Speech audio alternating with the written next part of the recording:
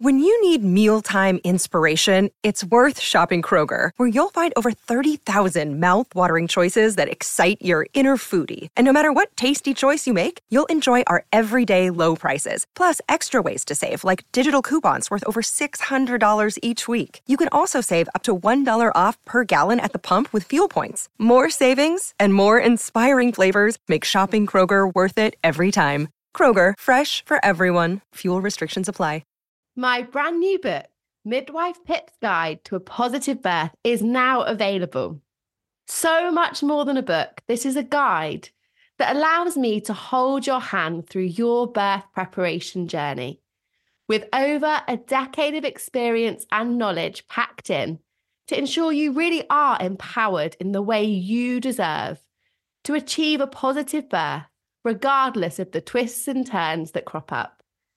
Make sure that you get your hands on Midwife Pip's Guide to a Positive Birth book now and are empowered to have the birth experience that you deserve.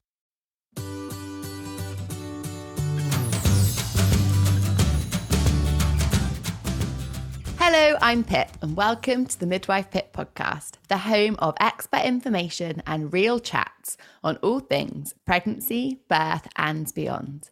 Remember, as a podcast listener, you can get 15% off my online courses at midwifepip.com using the code podcast15.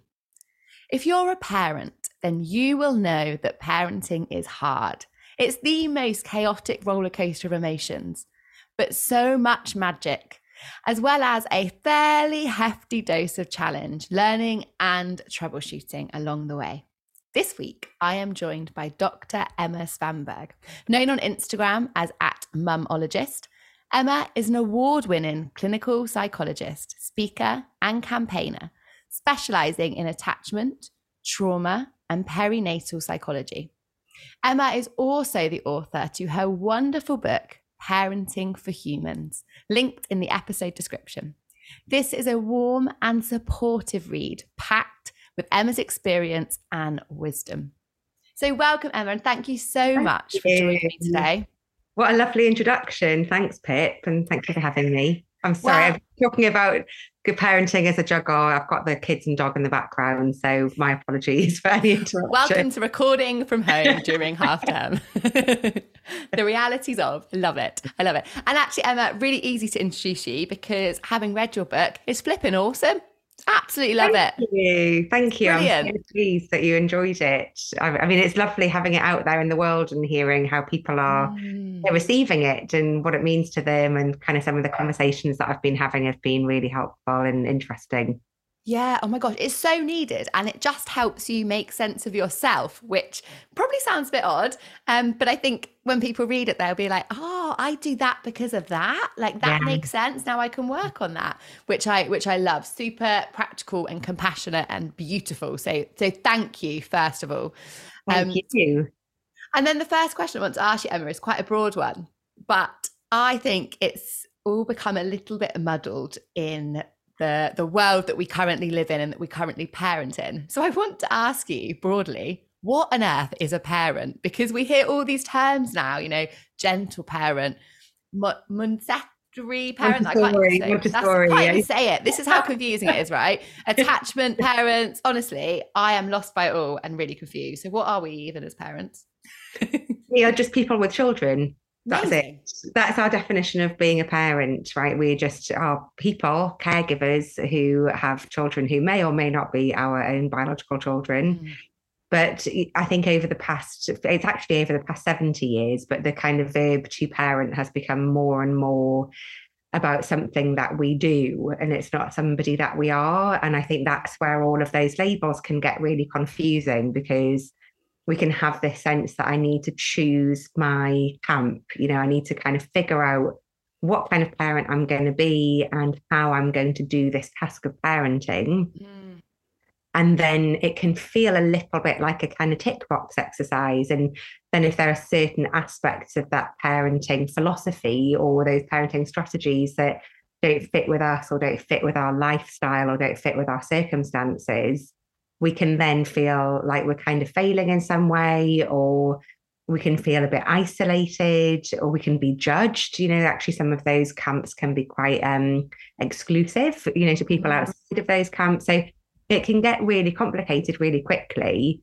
I think the reason that we do that is because parenting, like you said at the beginning, Pip, it's really, really hard. And especially when we're doing it for the first time, it's what we like to do, right? We like to have somebody say, if you do these things, then you're doing okay. And in some ways, it's really attractive to then go, okay, well, maybe if I become, for example, an attachment parent and I do these things that are defined under this umbrella term of attachment parenting, then I can feel like I'm doing a good job. Then I can feel like I'm being a good mum or dad.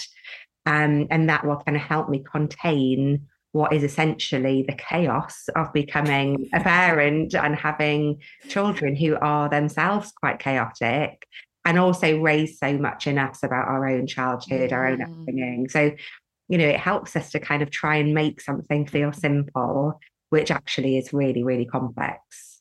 Really complex. And we're just so scared of getting it wrong, aren't we? We always need that validity of I'm doing it this way, and society will tell me that's really fantastic. And then I know I'm doing it right. So whatever happens, I did it right because I did it this way. And like you say, it's just not that simple.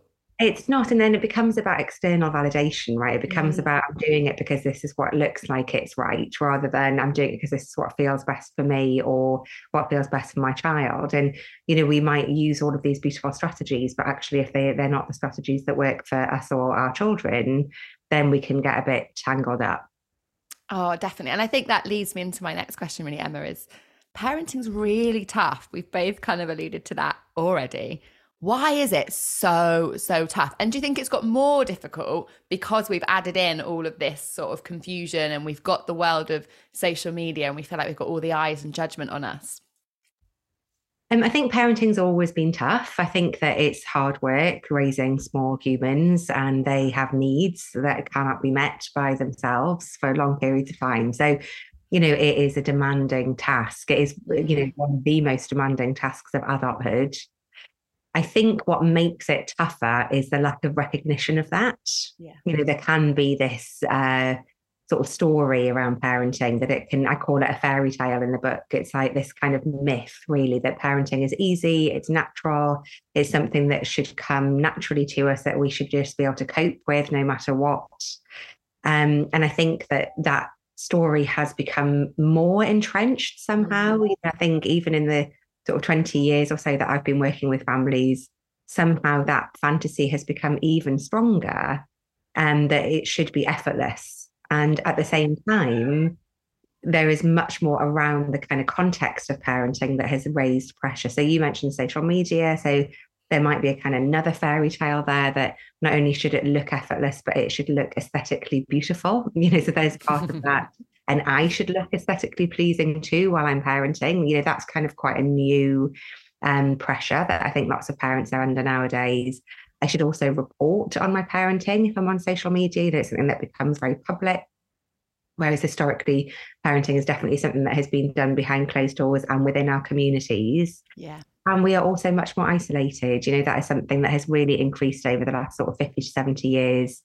We're much more isolated. We have much less support from family, from community around us, from services, which has really increased in the last 15 years. As as a midwife, the kind of support that we have around maternity has just shifted so much, even in the last 10 years. So all of that has changed. And at the same time, the outcomes of parenting have also changed. So there's a huge increase in pressure on what we expect a good outcome to look like. When I was being raised, a good outcome was being academically successful. That was something that was very much part of 80s and 90s parenting. Modern parenting is about having well-rounded children who are able to express their emotions in really healthy ways and are academically successful and, look a certain way. And, there's so much more kind of around what family life is nowadays that can really raise pressure on us as individual parents, and on us as a family, and on our relationship. So I think all of that absolutely makes it harder because the pressure has increased exponentially. Yeah, and it's almost like we're sat in this little pressure cooker, aren't we, with all this bubbling around us.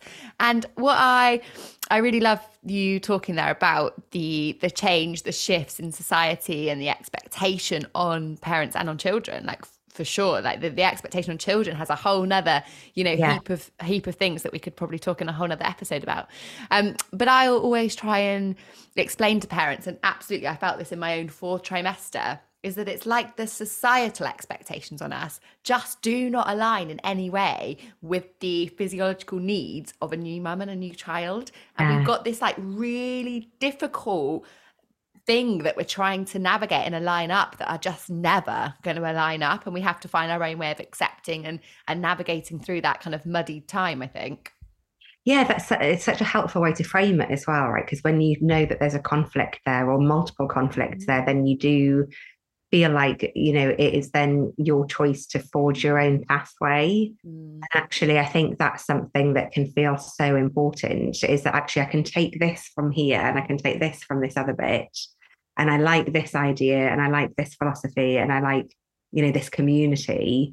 But actually, I'm going to take those bits that feel good for me and I'm going to forge my own path rather than actually, I'm going to try and stick to this one way of doing things or this one way of being. And actually, if there's anything that conflicts with that, then it becomes a sense of personal failure or personal responsibility.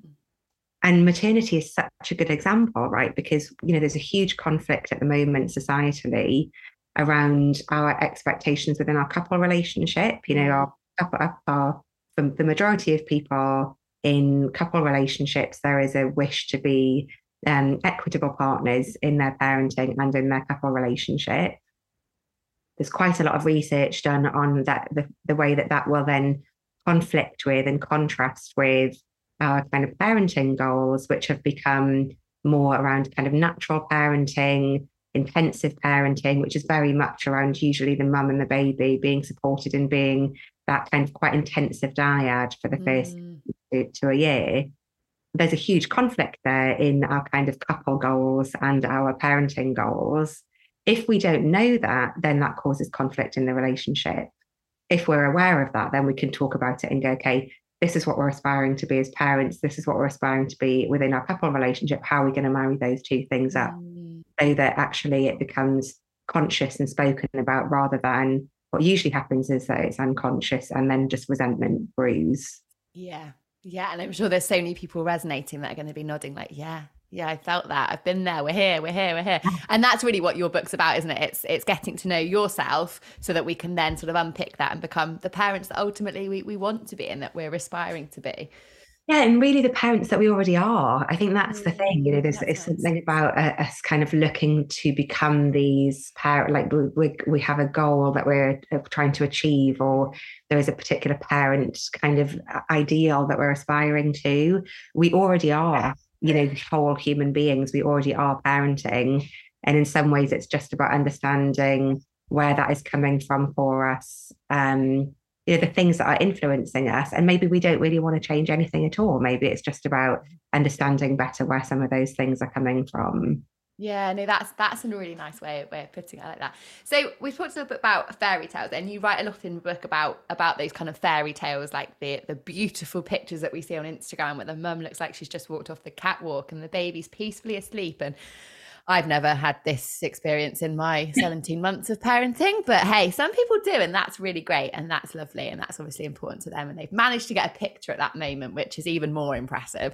But do you think that these fairy tales are myths versus, quite often, for the majority of us, let's be honest, that's not the reality. Do you think that kind of disparity has impacted parents in the way that they are, their mental health, etc.? I think it can do. I mean, what the research shows is that there are some people who would be more prone to feeling kind of anxious or depressed for a huge variety of different reasons. And one of those reasons can be what we call socially oriented perfectionism. So it's a kind of, we can see it as sort of multi-layered, I suppose, that there are some people who will feel more sensitive to that sense of social judgment from others. And will feel more pressure to aspire to be like those idealized images. And there are lots of different reasons why that might be the case. for those people, those kind of images and those kind of aesthetics and ideals will raise their anxiety or raise their feelings of inadequacy, and that can have a mental health impact.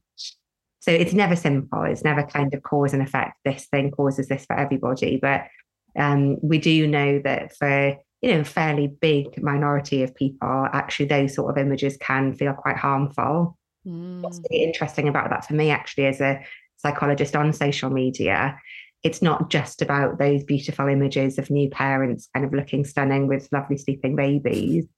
It's also about hearing evidence or information from experts like me. So that can also cause anxiety for people who have that sense of socially prescribed perfectionism or that fear of judgment. Not just about, kind of looking at, let's say, mum influences. It's also hearing from people like me. So that's something that I think about a lot in the work that I do, in how easy it is to kind of increase pressure on people without realizing. That's a really interesting take, actually, Emma. So in that way, you're thinking if for example, there's a parenting account, and I'm not thinking of any in particular, that say, when your toddler has a tantrum, we should do this and not do that. And if you're a parent that's been doing that thing they told you not to do, you then have those feelings. Is that what you're sort of alluding to there? Absolutely. You can have such huge feelings of failure and shame. And I think that kind of information can be so helpful if you can take it and use it in your particular situation and apply it to your particular child and how you operate. And that's where things can, like that kind of sometimes quite simplified parenting information on kind of social media or in blogs, that can sometimes raise pressure for people because it's really hard to then take that piece of information and apply it in that very particular way. When it doesn't work, we can be left feeling that we've got absolutely nothing in our toolkit. And part of that is because, we're taking external information, which from somebody who doesn't really know us and doesn't really know our individual circumstances. And, when we then kind of, rather than sort of looking at our child and looking at how we want to be as parents, and then thinking about actually, how do I want to apply that for me? How much do I believe in that? How much do I feel like this is going to work? Like one of the examples that I give in the book is, somebody perhaps reading out a script that they've read on Instagram that should be helpful with a toddler who's having a tantrum, but actually because you're reading beautiful words, but actually feeling quite anxious about whether this is actually going to work with this toddler who is actually at that point just exploding with a huge expression of emotion. When those words don't work, you can be left feeling really stuck. Like, okay, I've tried that. What do I do next? There's a step that's, I think, often missing from those kind of conversations, which is, why do I feel like I need that script in the first place? Like, what is it about me that means that I don't feel like I don't feel like I'm well equipped to be able to deal with these emotions? Maybe that's because actually this was not something that was ever taught to me. Let's think about how I was responded to if I had a tantrum as a toddler. Once we understand that, then we can come from a place where we feel really grounded in our own position, where we feel able to accept these big emotions from our toddler. And then that script actually becomes really valuable, once we know kind of the position that we're coming from. So interesting, isn't it? And I think that kind of leads me on to what I wanted to discuss with you next, Emma, in that our childhood and our innate being prior to becoming parents, what sort of impact can that have on our parenting, and does it have a direct kind of correlation to the way we parent and the way we were parented and our pre-lived experience? Yes, is the very short answer to what is a really complex question. Our childhood is the basis of who we are as adults, and we are human beings who exist in the context of our relationships. Like, we become who we are through our relationships with other people. And there's loads of research out there nowadays around kind of infant development and our sense of self, how we develop a sense of self that happens in our experiences with other people. We don't exist in a vacuum.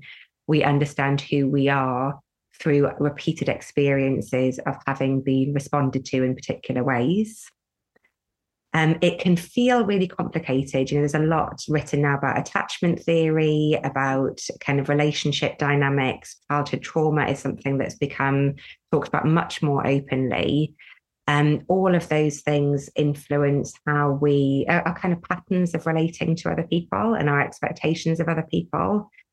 Those are things that kind of just happen in the background. I mean, often they'll come up to our consciousness when we're having a tricky time in our relationships. If we're feeling rejected, for example, by somebody, then we might think about, where are other times in our life where we felt rejected. But often we kind of park that right until, it becomes something that becomes a really pressing issue. When we have a child, all of that stuff literally just comes and like slaps us in the face. It becomes so present in our consciousness. And, we both relate to our baby as we were related to, or we might overcompensate and try and relate to our baby in a way that is very different to the way that we were responded to. What a lot of people also, I think, aren't aware of is that we also experience our baby through the lens of the way that we've experienced other people too. And one of the kind of ways that we can, one of the kind of clearest examples of that, I think, is that we can almost think about how we interpret our baby's cries, even when they're absolutely tiny. The things that we hear in those cries are very much related to the other experiences that we've had in our early life too, and our experiences that we've had in our other relationships. So one person might hear fury in their baby's cry, kind of, how dare you leave me like this? Another person might hear that baby's cry as abandonment, how could you leave me? And that very much relates to our own experiences, both as babies and also kind of what we have come to expect from other people. That's really, really interesting, Emma, especially what you talk about crying, because I know that even personally me and my husband with our little boy, we've definitely had that. Well, this is what he's telling us through this cry. No, this is what he's telling us. And I know there'll be parents listening that have the exact same conversations, maybe even on a daily basis. And I love the idea that actually that the power is almost within us and understanding ourselves to be able to move that forward.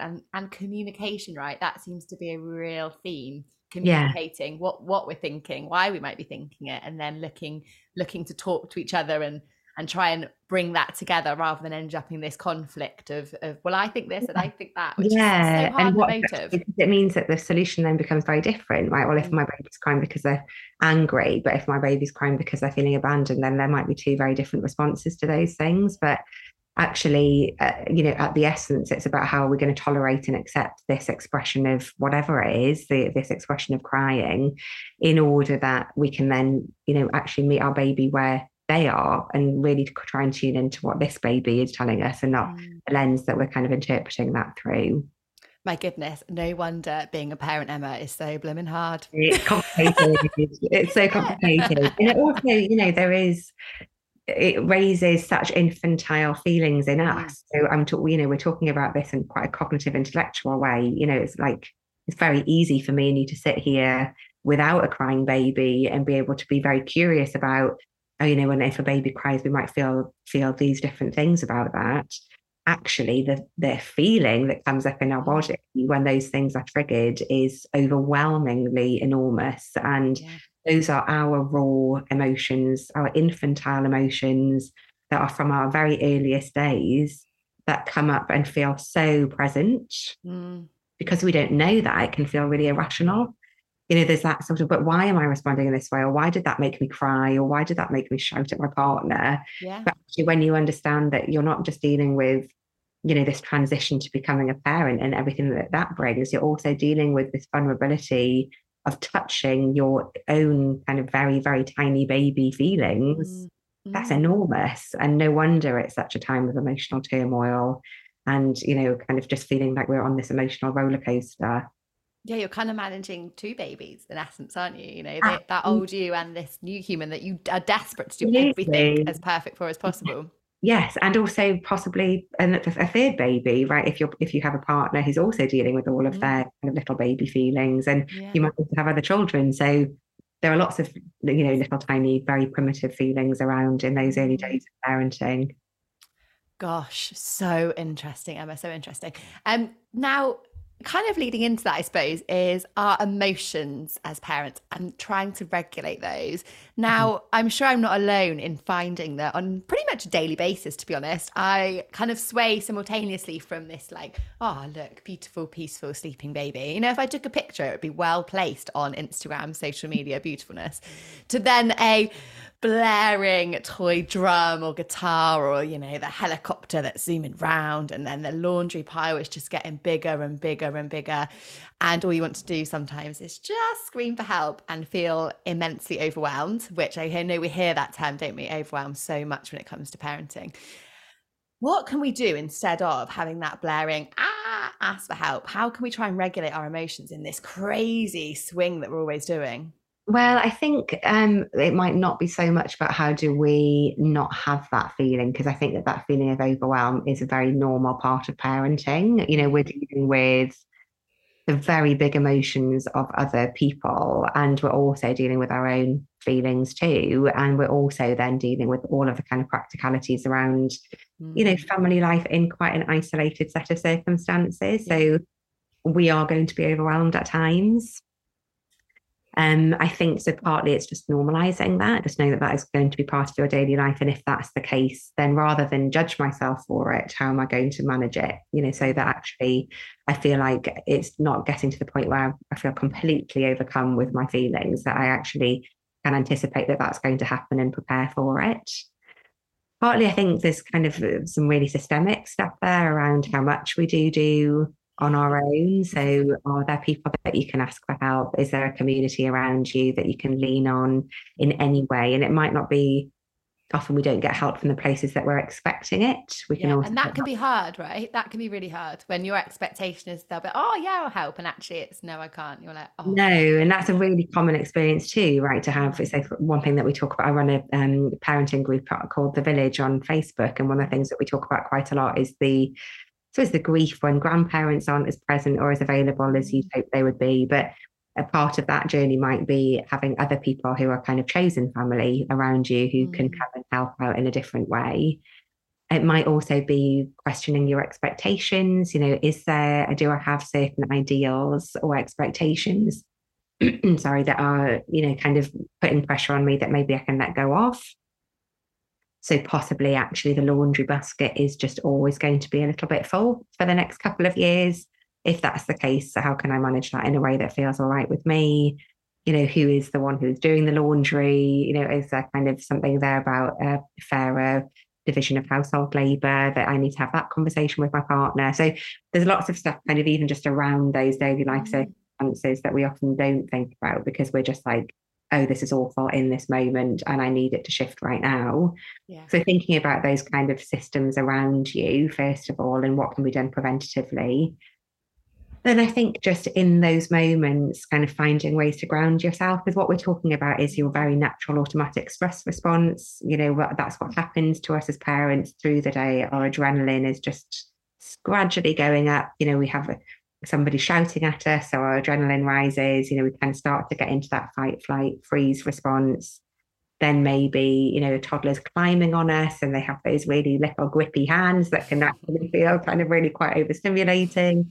Lots of noise, more stimulation, maybe we haven't slept well. So in all of those things, you know, it becomes much more likely that we're going to have what's called an amygdala hijack, which is where the frontal lobes of the brain, which are the parts of the brain that keep us feeling like wise grown-ups, just disappear.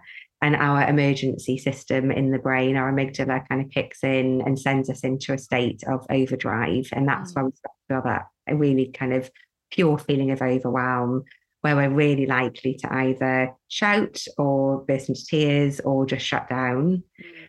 So what I often suggest to people is just taking pauses at regular times during the day just to check in with yourself. You know, where are my adrenaline levels? Do I feel like I'm kind of boiling a little bit?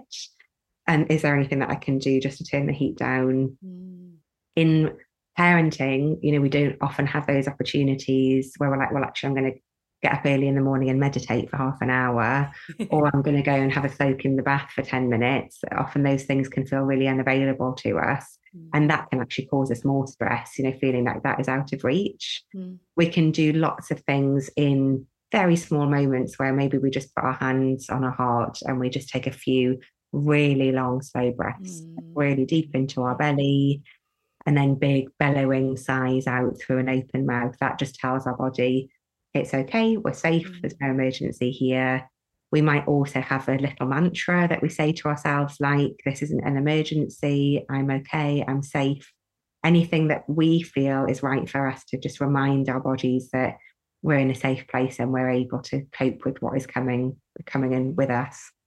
I think also having things that ground us just in the here and now. So one thing that we might do is just look around the room and just say in our mind, this is what I can see. It just helps us kind of flip our brains back into that kind of more wise adult part of our brains, rather than that kind of really frightened, I need to do something about this now part of our brain.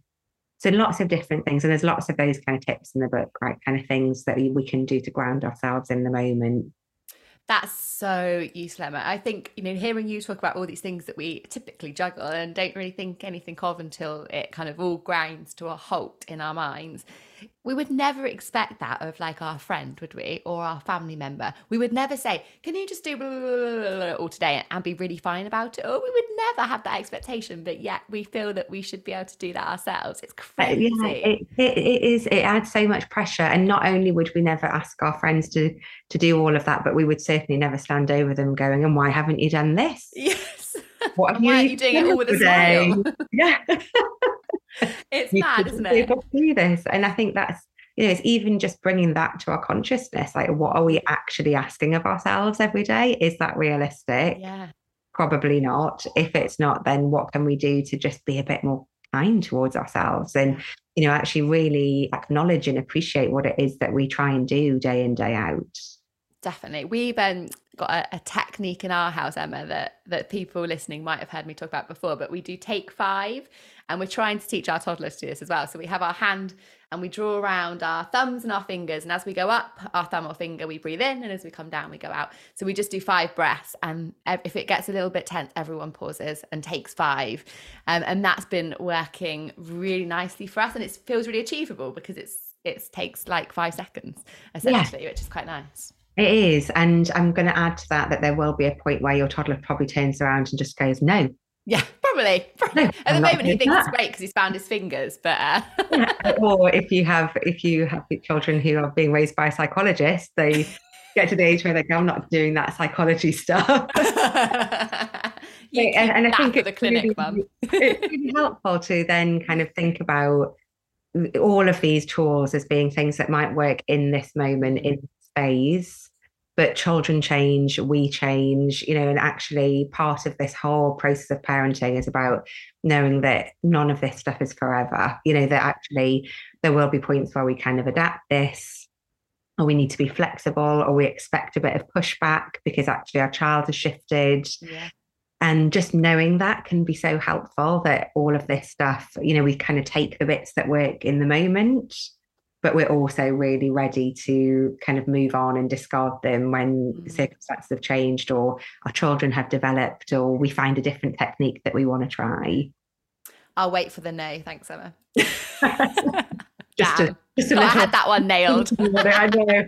But I think this is exactly it. This is one of the key points that I really want to get across. Yeah. Is we have this idea, there is this attitude that is around in parenting that we all hold, which is like, once I've cracked this, then it's done. And it really kind of takes away from, I think, the fact that parenting is at its very core a relationship between, a minimum of 2 people, possibly many more people, and that will flex and flow and shift and adapt. And that actually, that's the beauty of it. That's the stuff that makes parenting a joy and a pleasure, as well as being really tough.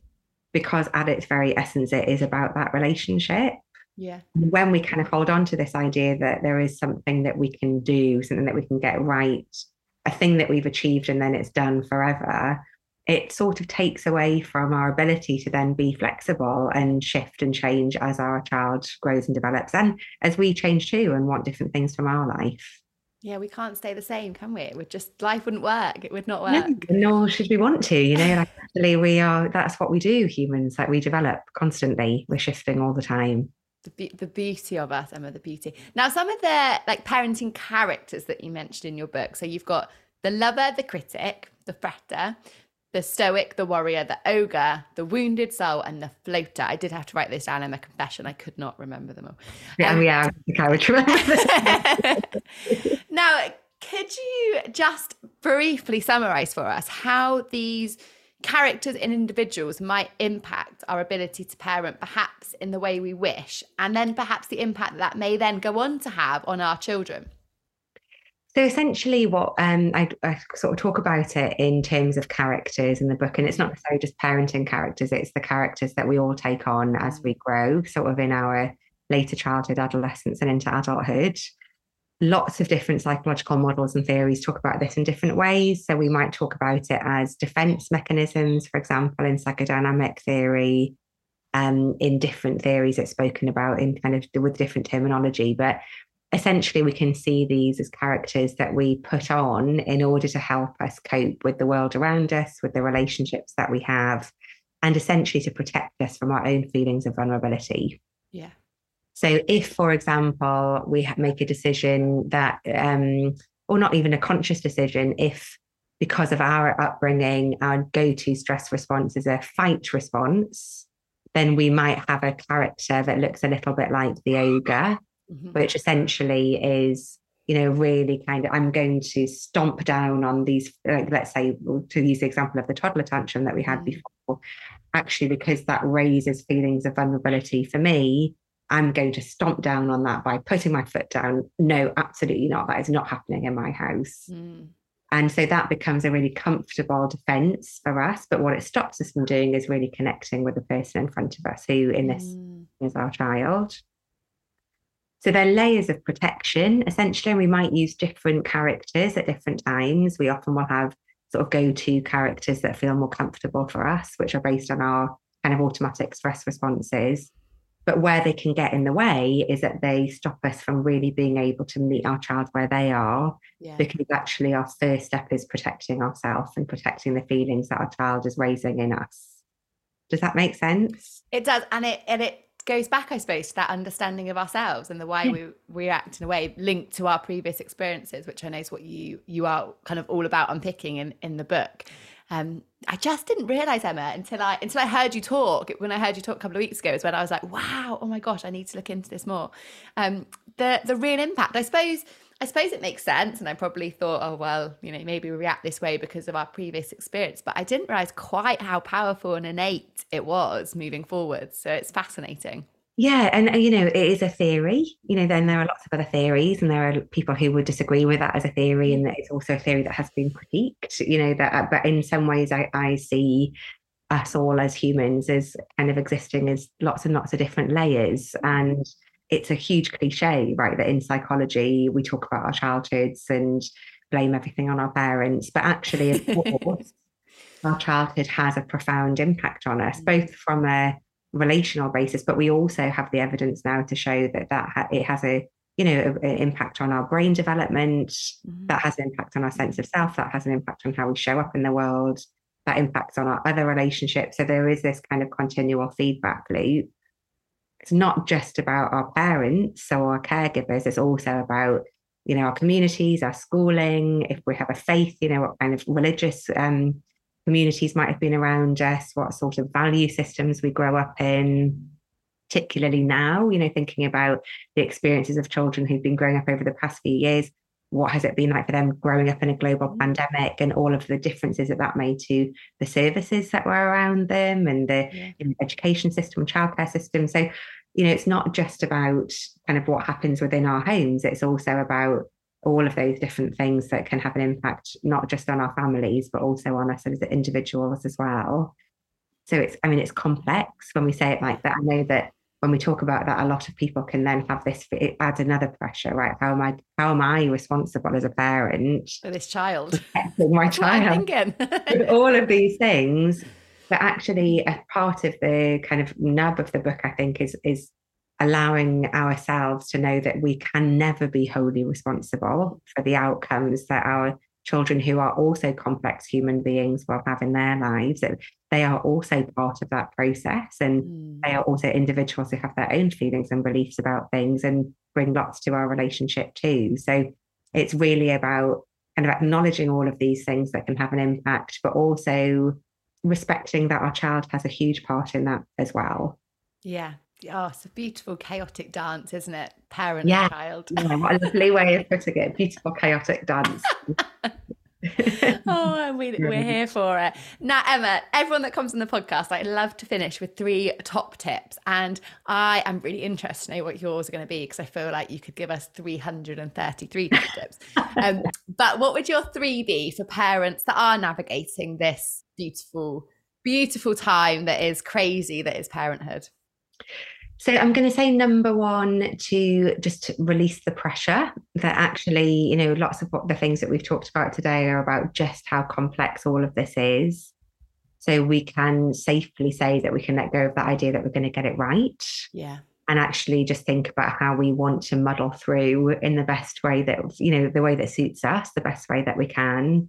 So really letting go of that kind of idea of perfectionism and the need to get it right. And number 2 would be to understand ourselves, that actually rather than try and, what we tend to do is try and kind of collect as many tips and strategies and quick fix solutions as we can. Yeah. And that can actually raise our stress levels, because we're thinking about all of these things that we have to remember and feeling like actually there's just so much that we can get wrong. Actually, if we can understand ourselves and start with ourselves and really know where we're coming from, all of that stuff can make so much more sense. And then number 3, I'm going to say, is just slow down, like massively slow down. Understand that this is a lifelong relationship, this beautiful chaotic dance that we are part of, and that we have all of that time to be able to figure it out. We don't need to figure it all out right now.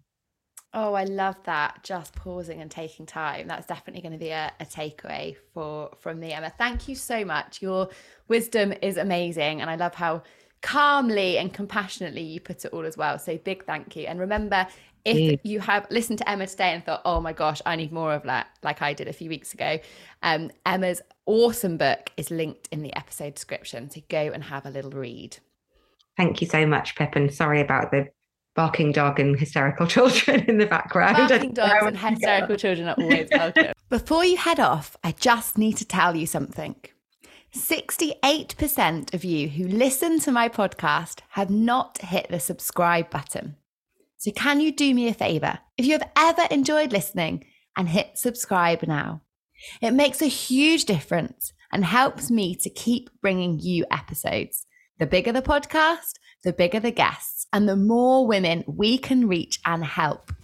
Thank you for subscribing, and I look forward to chatting again soon.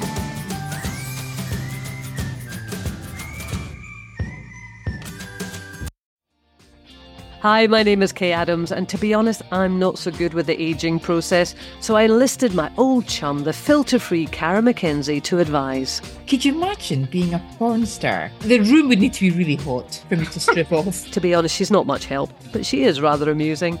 And along with some great guests, Joe Brand, Andy Oliver, Anton Dubeck, Ruth Langsford and Craig Revel-Horwood, darling, we are learning how to be 60. Listen wherever you get your podcasts.